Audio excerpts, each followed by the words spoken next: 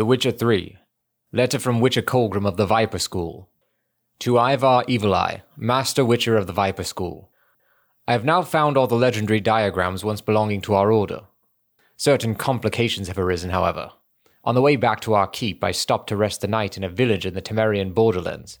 The blasted peasants decided to make me into their scapegoat and accuse me of kidnapping some beekeeper's brat. They took me into the local lordling's castle for interrogation, during which they found and confiscated one of the diagrams. But do not fear, I'll get it back. They did not find the others. I have invoked Temerian common law and demanded a trial by ordeal instead of submitting to the whims of this baronet. My request was granted, and tomorrow I am to cleanse the baronet's family crypt of wraiths. I expect this will prove little trouble.